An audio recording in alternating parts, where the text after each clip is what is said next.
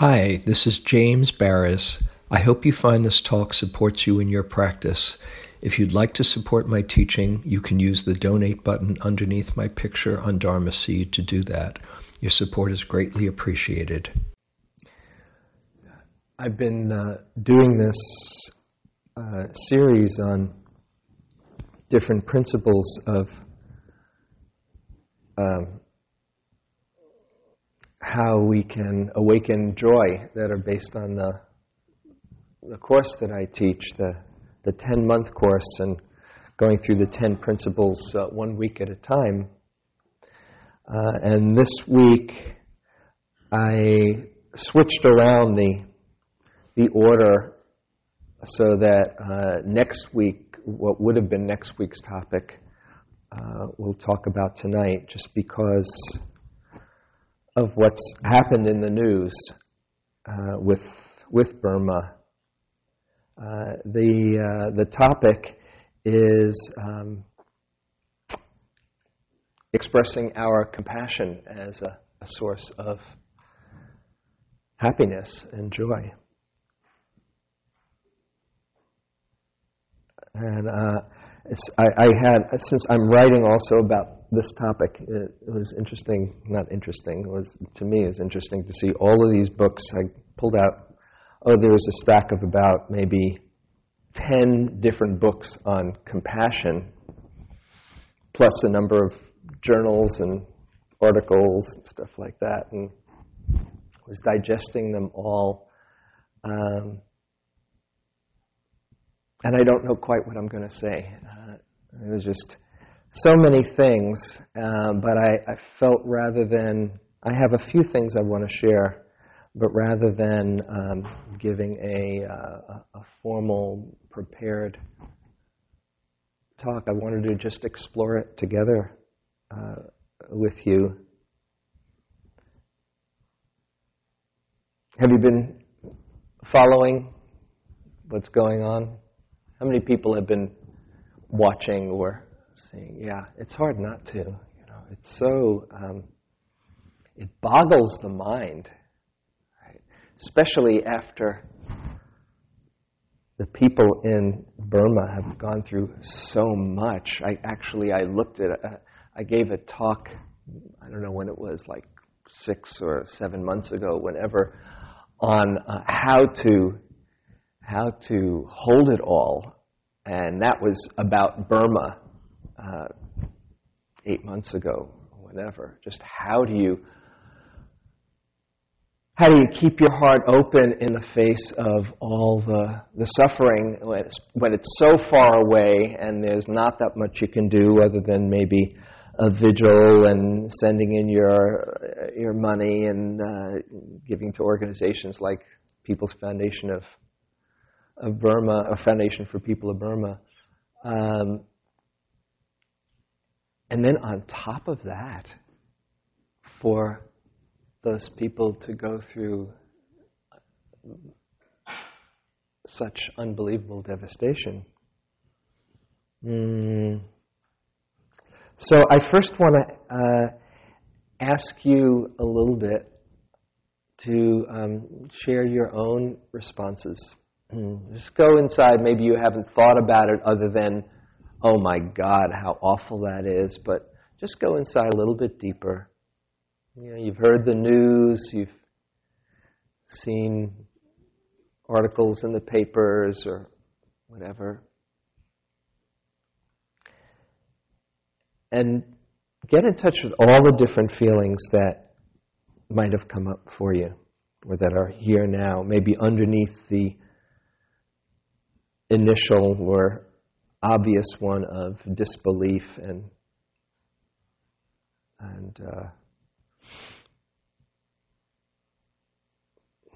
initial mind-boggling response. Just notice all the different feelings that are there.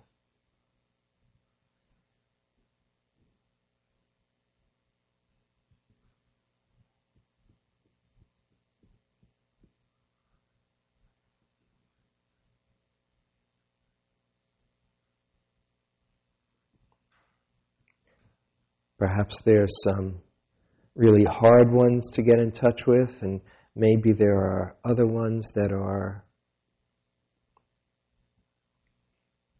heart ones to get in touch with.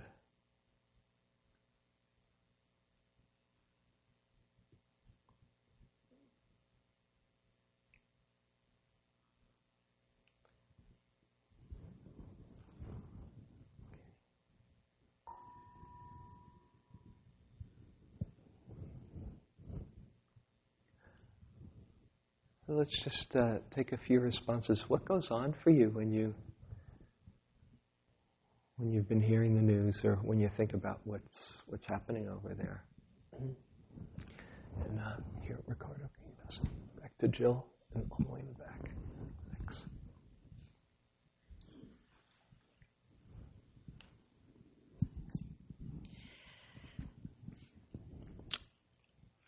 I think of 9/11 and... Yeah, right to your mouth. Yeah. I think of Katrina. I think of Bangladesh. Mm-hmm. And I want to drop everything and go with Red Cross and be there and help. Mm-hmm. It's not really practical. Mm-hmm. But that's what comes up for me. Mm-hmm. Right. Because I'm a nurse. I can do things. Mm-hmm. And you've gone to Africa a few times to be on the front lines. Not in the devastation. Yeah. We haven't been back to Kenya since the elections, for instance. Mm-hmm. Okay. You just want to drop everything and go there. But you can't, so then what comes up?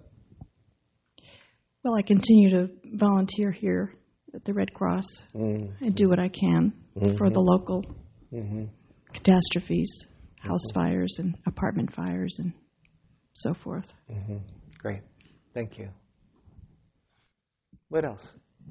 Yeah, over there. Thanks, Ricardo.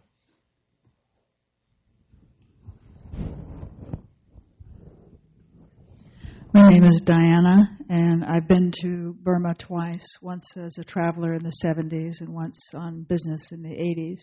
Mm-hmm. And it made such an impression on me. The people were so wonderful, and it was such a wealthy country as far as resources go. But even in the 70s and the 80s, it was very obvious the military influence, where people were terrified. And it's only gotten worse since then. And when I heard the news of this, it's like any major experience you've had in your life becomes internalized, becomes part of you. So I was very touched and very upset when I heard the news. And I think one of the reasons what I wanted to hear tonight, James, as you said, you had some suggestions for how to deal with something so massive and so far away, and we can't do anything but send money or prayers. Or and a friend of mine in Pennsylvania just suggested being in touch with people, small things in your own community, in your own world. And so I've been, I have a neighbor who's going through treatment for lymphoma. And so I've been bringing meals to her and helping out an immigrant neighbor. And that makes me feel better, but it's a one-on-one kind of thing. But it still bothers me. Burma is just one of so many things going on in the world that are so, but it becomes a burden after a while. There's just so much horror going on out there. Mm-hmm. So I'm looking forward to suggestions. Well, you are doing one main suggestion, which is being with your friend, because Angie Arian, who's this wonderful, wise teacher, says action absorbs anxiety.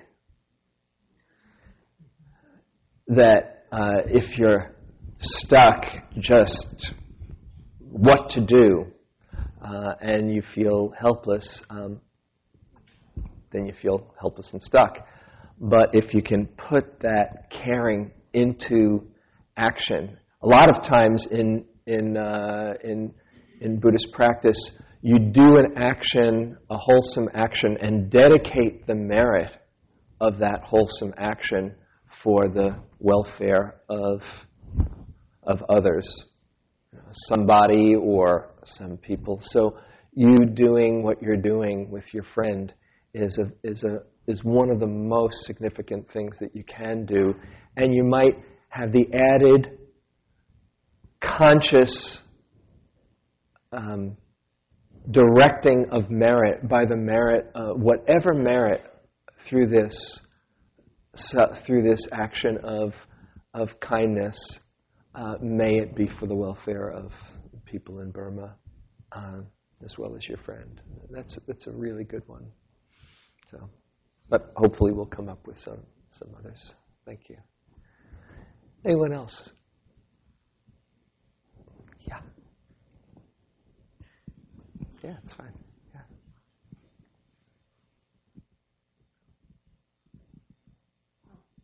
Cool. I'm Ariana. Probably not the only one, but it doesn't feel real to me. I've seen some of the footage and read some, but it still doesn't really sort of sink in and feel real.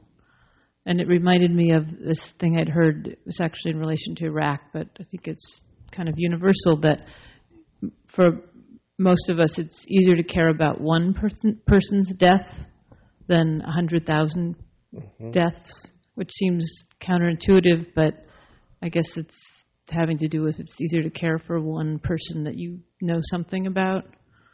And so it started to sink in a little bit when I saw a photograph of a corpse, because then it was, okay, here's one person who died, and then I started thinking, wow, multiply that by, and it's just so big, it's hard to take in. Yeah, thank you. That's where the politicians, they can be talking in broad brushstrokes and they give one story. And there was Martha Jones in Scranton, Pennsylvania, and all of a sudden, the heart connects and you're moved. And it's true, every one of those, however tens of thousands, 100,000 people, is a story. And the mind and the heart almost can't take it in. It's so big. Thanks. I was just thinking about this, how life changes so quickly. I mean, the way you think your life is and the world you live in, second one, next second, completely different. And that's what's happened for those folks, and it could happen for us. And it just seems like, like that's a point about life that's very always true, and we're just seeing this huge example of it. And then I guess another thought too was, I don't know, but I suspect it may be a consequence of global warming, which they, the U.S. and other countries are primarily responsible for, assuming that, all our emissions are causing all these environmental effects. So, you have this cycle of situation where these folks are paying prices for activities done that they have no involvement in themselves. So those are some of my thoughts. Thank you. So two things. One, the fragility of life, as Alan Watts says, the wisdom of insecurity. How in any moment your life can change. And it could be here for us too. That is how any moment our life does change. In every moment it's a possibility. And also the cause and effect. And particularly, my mind went to global warming as well. When you think of, probably most of you saw it being a Berkeley crowd, Inconvenient Truth, and the possibilities of who knows what in the next few decades or this century if the degrees go up 4 or 5 or whatever, that this could be something that happens not a rarity. Just for a moment, I don't want to completely freak you out, but just for a moment, how would the mind hold that? It is a possibility. They say it's a possibility. How do you hold that? Not just one person or one little area, but the world as we know it could possibly change. The Dalai Lama says, world systems come and go. That's like seeing the very big picture. So it's like it stretches your mind. So,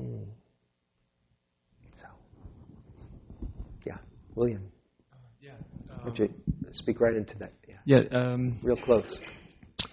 That amidst all this, there's still a place of equanimity, as you mentioned earlier, in that, and I debate, or I should even mention this because I don't know if it's useful, but here it is, that nothing happens accidentally, and that yes, the United States and the major world powers have a vast impact on our global climate, that I believe that there is karma in this, and that this happened for a reason, and it's maybe something that we can't understand, but and of course we should always act as compassionately as possible and do everything that we can to ease the suffering. But I think there's a place of peace that we can access that has this wisdom that whatever is happening for a reason, whether we can understand it or not. That collectively, nations as entities, people as individuals, the world as a unit has karma, has individual and collective karma, and whatever is happening to Burma, as horrible as it is happening for a reason. And as living beings, we have to suffer. Suffering is integral in life. It's the only way that we can transform. So I would just, try to look at it in that sort of light. I hope that doesn't sound callous. Thank you. Well, equanimity is certainly one of the keys in dealing with compassion and suffering. And it's interesting or something to know that in Buddhist teachings, not everything is attributable to karma. And one of the things that isn't is natural disasters. Just so it can be an easy or an understandable movement of, okay, well, that's so-and-so's karma to experience that. I think on one level, there is, the planet is going through its own purification and karma.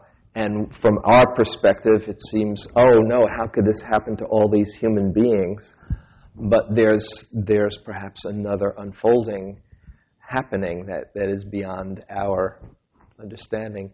But karma, as far as natural disasters, natural disasters and accidents are other than this happened because this person did this. Just an interesting sidelight. And I think you're absolutely right on as far as equanimity as a key to holding all of this, because that's what's happening. So equanimity is saying, oh, it's like this. Okay. Yeah. Any others? Any other comments? Yeah, sure. By that same token, that principle, one death is a tragedy, a million is a statistic. Oddly enough, that's a quote from Joseph Stalin. I couldn't hear that. That's a quote from Joseph Stalin, who probably understood that principle more than anybody. But the point is, I heard the quote, I think it's from Eli Wiesel, Holocaust survivor. Mm-hmm. And he said, the opposite of love is not hate, it is indifference. And So the great enemy is actually, or I won't say block it, is indifference, because if you can't have equanimity before indifference, or after indifference. You can't have equanimity after indifference. After indifference? You have to feel the pain, the path of pain, so to speak. So, great, thank you. So it's a balance to feel the pain and not be engulfed by it. That your original questions. Thank you. Yeah, and the near enemy of equanimity is indifference. It looks like equanimity, but it's very different. There's a kind of distancing. And so partly the first step is you have to feel it. If you don't, then you're cutting yourself off from what's here. And that is a big price to pay. Not that you have to feel it in a certain way, but just to know that the more you're in touch with your feelings, the more the possibility of your heart staying open to all the wholesome feelings as well, because otherwise you cut yourself off. There's so many feelings that I could see in myself. There's heartbreak, there's caring, there can be distraction or denial, like, oh, who wants to go there, and I've got other things to focus on. There's fear of being overwhelmed. If I really let it in, I don't know if I could handle it. There's courage, perhaps, to face it. There's connection, so many different things. And there's the awareness that is witnessing all of that. But the first step is when you're in suffering because of something that you hear in the news or something much closer at hand, that you have to feel it. And when you do, you get in touch with compassion, or it's possible to get in touch with compassion, saying, wow, this hurts. Wow, this is a bitch, and this is part of being human. And I wanted to share a few things about compassion that I found very interesting, because compassion, as I've said before, is a divine, a sublime state. Compassion feels really good when you're not overwhelmed by it. Why? Because it's the caring heart that is responding to that suffering. It's a place in us that can really feel that connection and care. And we're wired up for it. We're wired up for compassion. I wanted to share a few interesting studies from Greater Good magazine that I've mentioned. I mentioned the magazine before. I don't think I've mentioned these studies. No.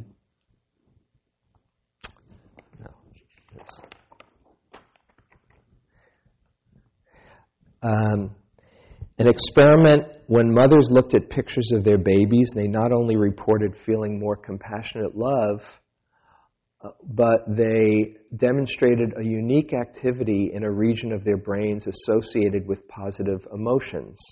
Okay, that makes sense. However, when subjects, not parents, contemplated harm being done to others, a similar network of regions in their brains lit up. Similar neurological reactions get evoked, and that suggests that compassion isn't simply a fickle or irrational emotion, but rather an innate human response embedded in the folds of our brain. Check out this study. Participants were given the chance to help someone else while their brain activity was recorded. Helping others triggered activity in the caudate nucleus and anterior cingulate portions of the brain that turn on when people receive rewards or experience pleasures. A rather remarkable finding. Helping others brings the same pleasure we get from the gratification of personal desires. Also, the autonomic nervous system which is involved in fight or flight response. When there's compassion, it gets turned off. When young children and adults feel compassion for others, their heart rate goes down from baseline levels, which prepares them to not fight or flee, but to approach and soothe. So compassion shuts down that response, and it even overrides fear. When people are in danger and there's a compassionate response, we are willing to put ourselves in harm's way because it's stronger. That is stronger than the fear response. Oxytocin is also excreted or is produced with compassion. Oxytocin is what forms bonds between people. When you hug somebody, or when when a woman is breastfeeding, oxytocin is just kind of shooting all through them. Wow, I just love this being. How good. Okay. When there's compassionate love, okay, their bodies produce more oxytocin. Warm smiles, friendly hand gestures, affirmative forward leans, those things that elicit compassionate love.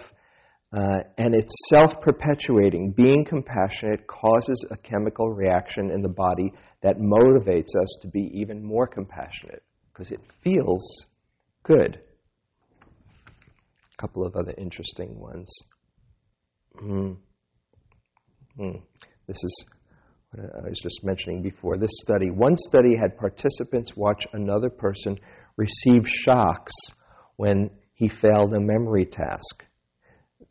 Then the other person was in on the study, right?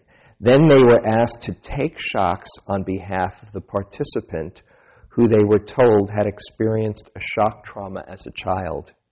Those participants who had reported that they felt compassion for the other individual volunteered to take several shocks for that person even when they were free to leave the experiment. So compassion overwhelms selfish concerns and motivates altruistic behavior.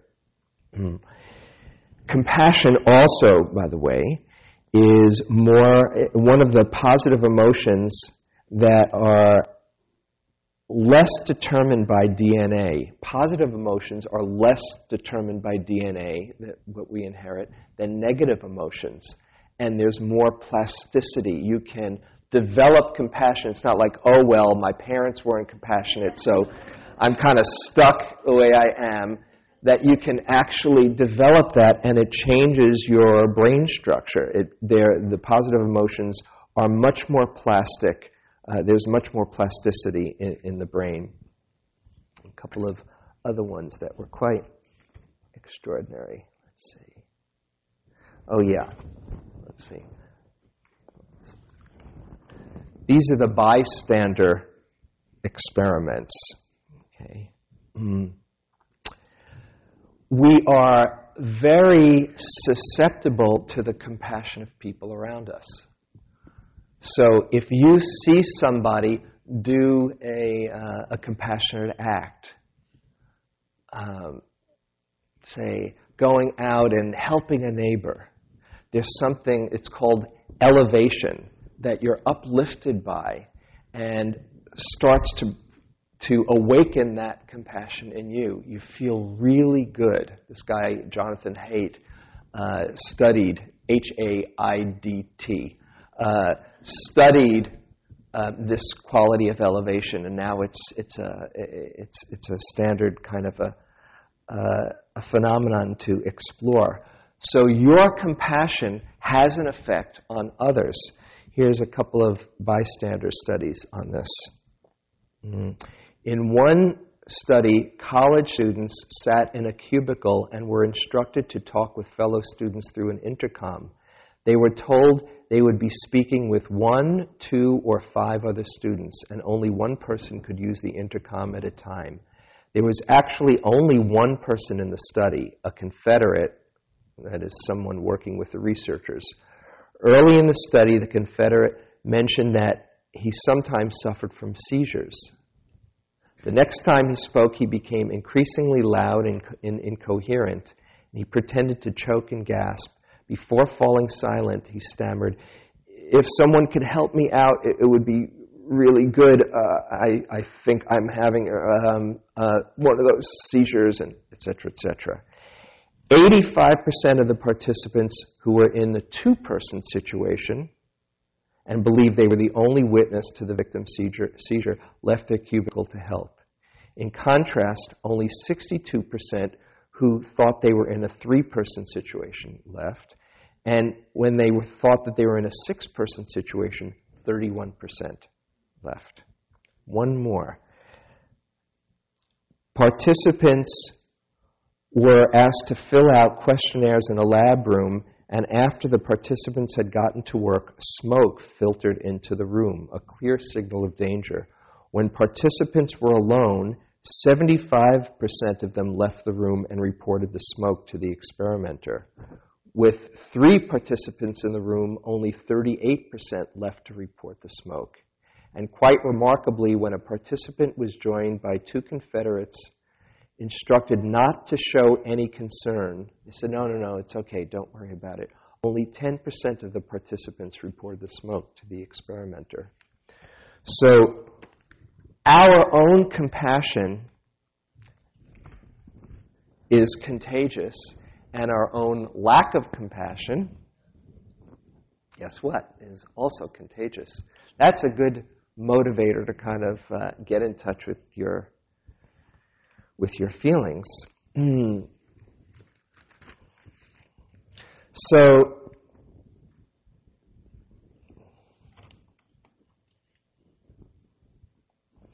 as Thich Nhat Hanh says, compassion is a verb.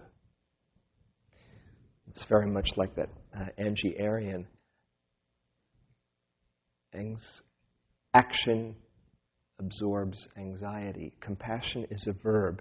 And if we just are feeling the overwhelm without being able to hold it with some equanimity, and without being able to do something, if we're overwhelmed and can't do something about it, it upsets the system. So like Diana, doing some compassionate action, expressing your caring in some way or another, is a source of relief and well-being. How to hold it, though? How to hold, besides moving into action, how do you hold it all with the enormity of it in your wisest moments? So there you are, reading 100,000 people dying, besides which all the people who are without water and food. That's where the real second tier of suffering can be. How do you hold that? I just want to invite you once again, go inside, and in your wisest moments, something that was mentioned was, okay, seeing that things happen for a reason.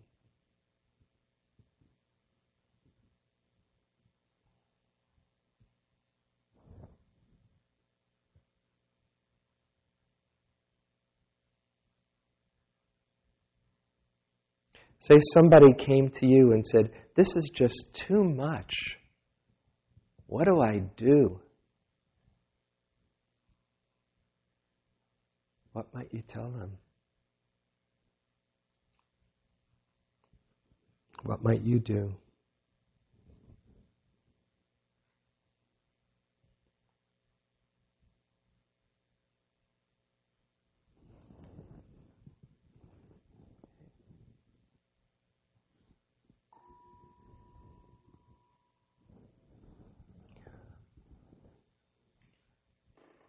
Okay, I'd like you to take a few minutes with each other, just to see what comes through your own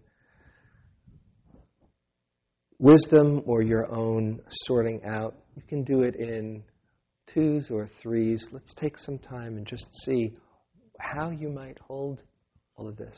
What's the wisest way to explore it? Okay, and we'll take about 7 or 8 minutes for it, and then we'll come back.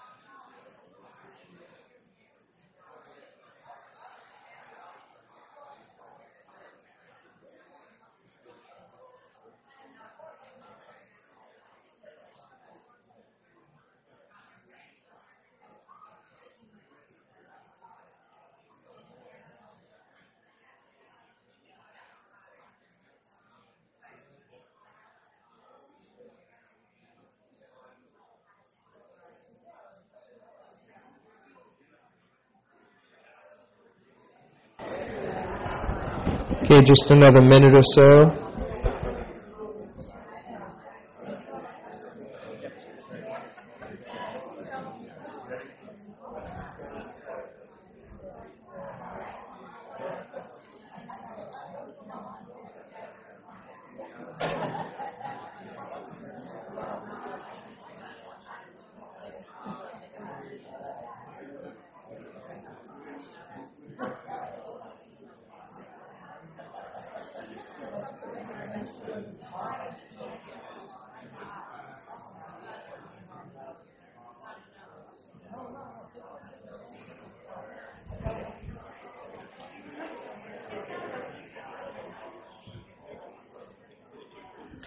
Okay, you can thank your partners.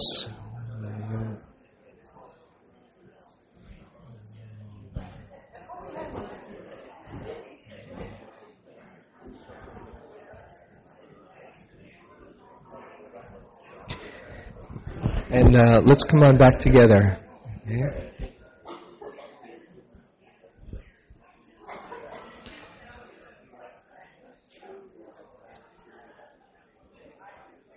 Okay, now just take a moment and go inside and notice how you're feeling right now.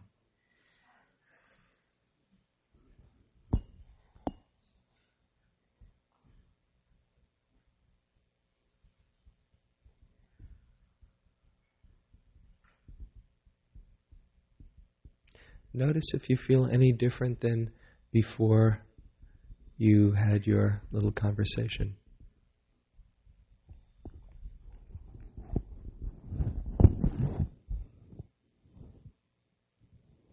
What is it that you're actually feeling right now?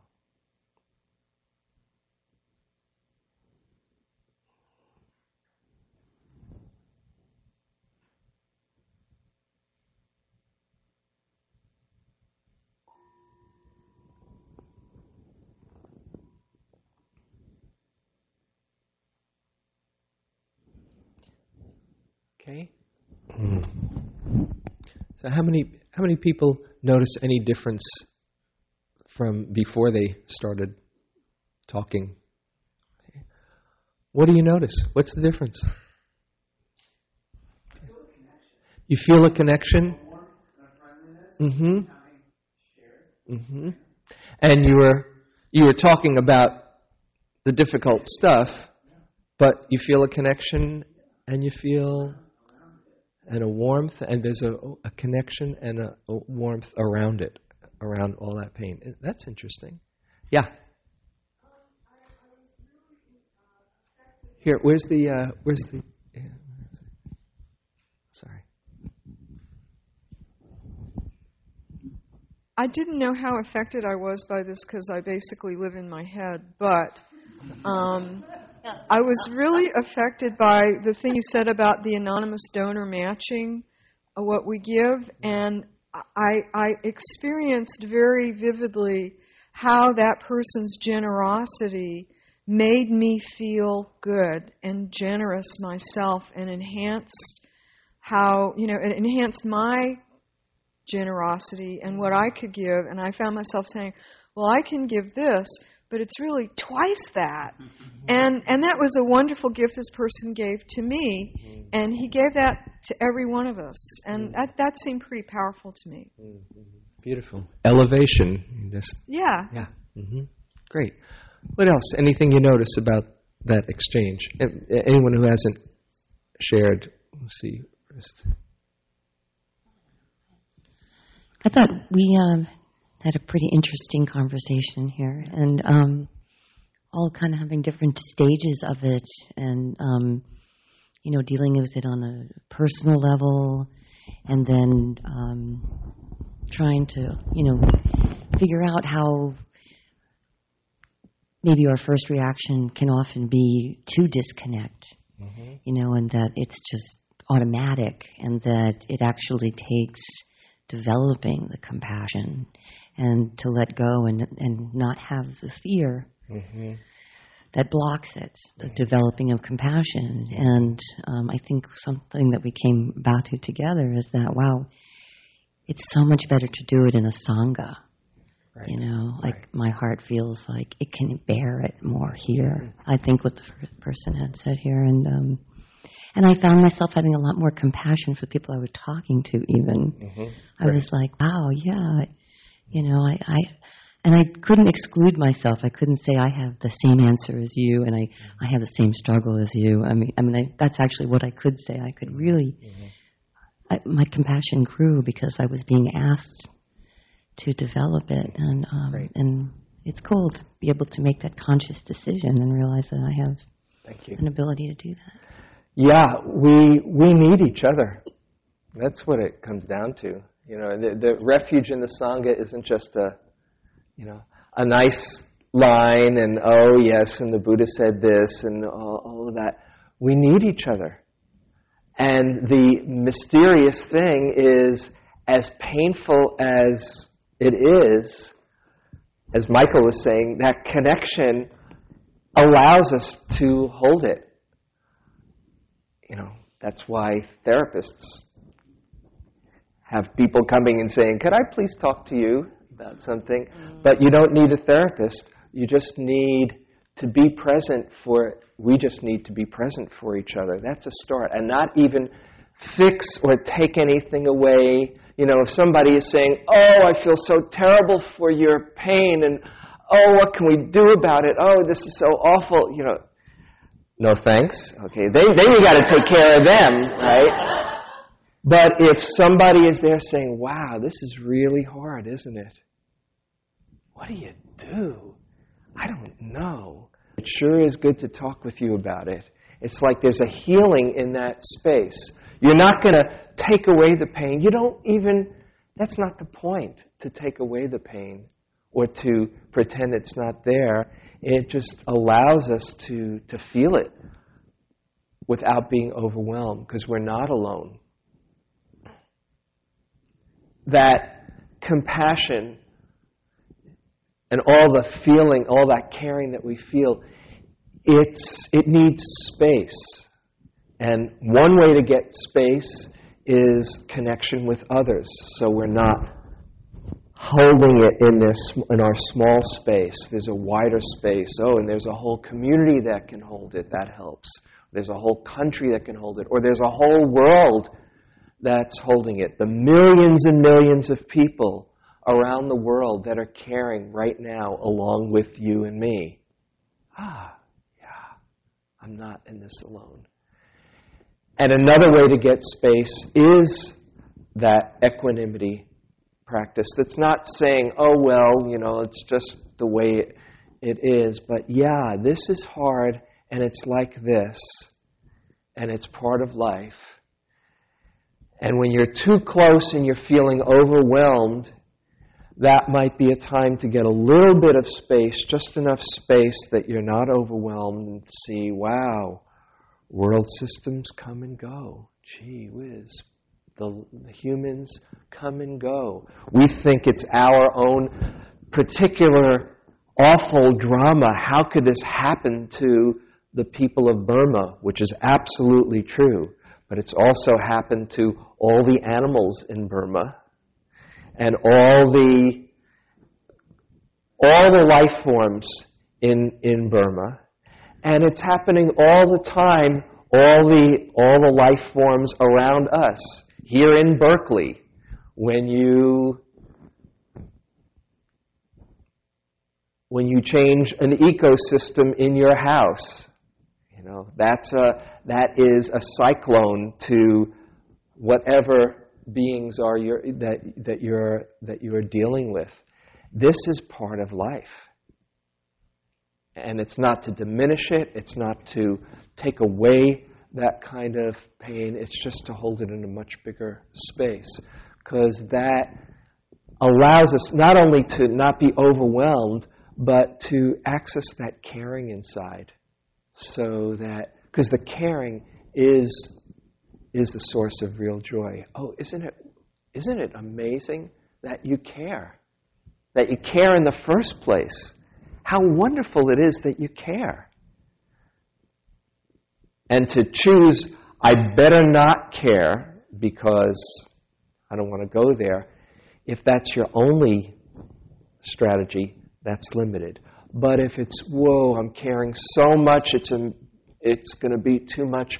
I just need a little bit of a break so I can get in touch with that place where the heart is tender and poignant, whether it's talking with people or having a bigger picture or putting yourself in action, whether it's donation or through somebody who cares, who needs your care right nearby.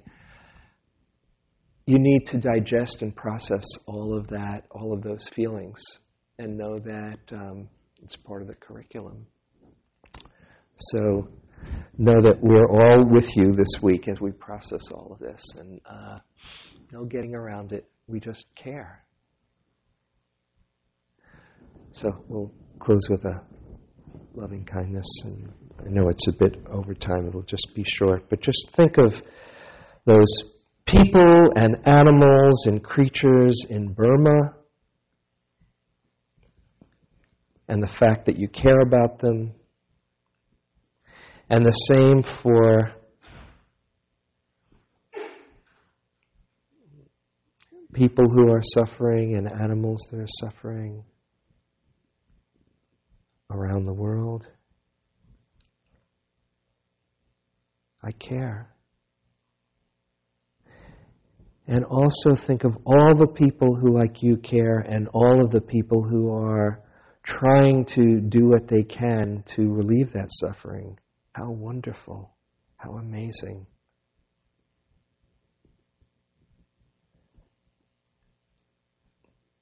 May all beings get in touch with their compassion. May all hold their compassion with spaciousness and equanimity. May all open to the 10,000 joys and the 10,000 sorrows. And may all see their true nature underneath both of those. May our coming together be of benefit to the people in Burma, the creatures in Burma, and all beings everywhere. May all beings be happy.